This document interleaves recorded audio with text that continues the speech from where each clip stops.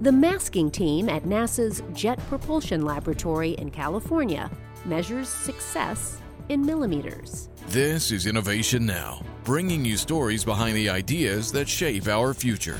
As the JPL team prepped the chassis of the Mars 2020 rover for painting, they had only one goal in mind: to get the rover as close to perfect as possible.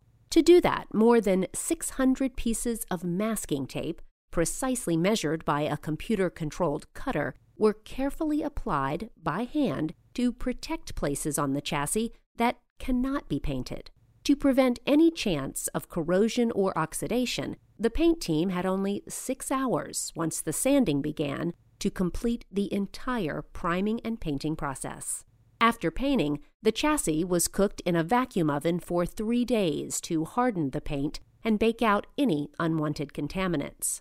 The rover chassis was then wrapped in sterile anti-static film and sent to JPL's spacecraft assembly facility, where it now waits, cloaked in a shiny new coat of paint to take its place in exploration history.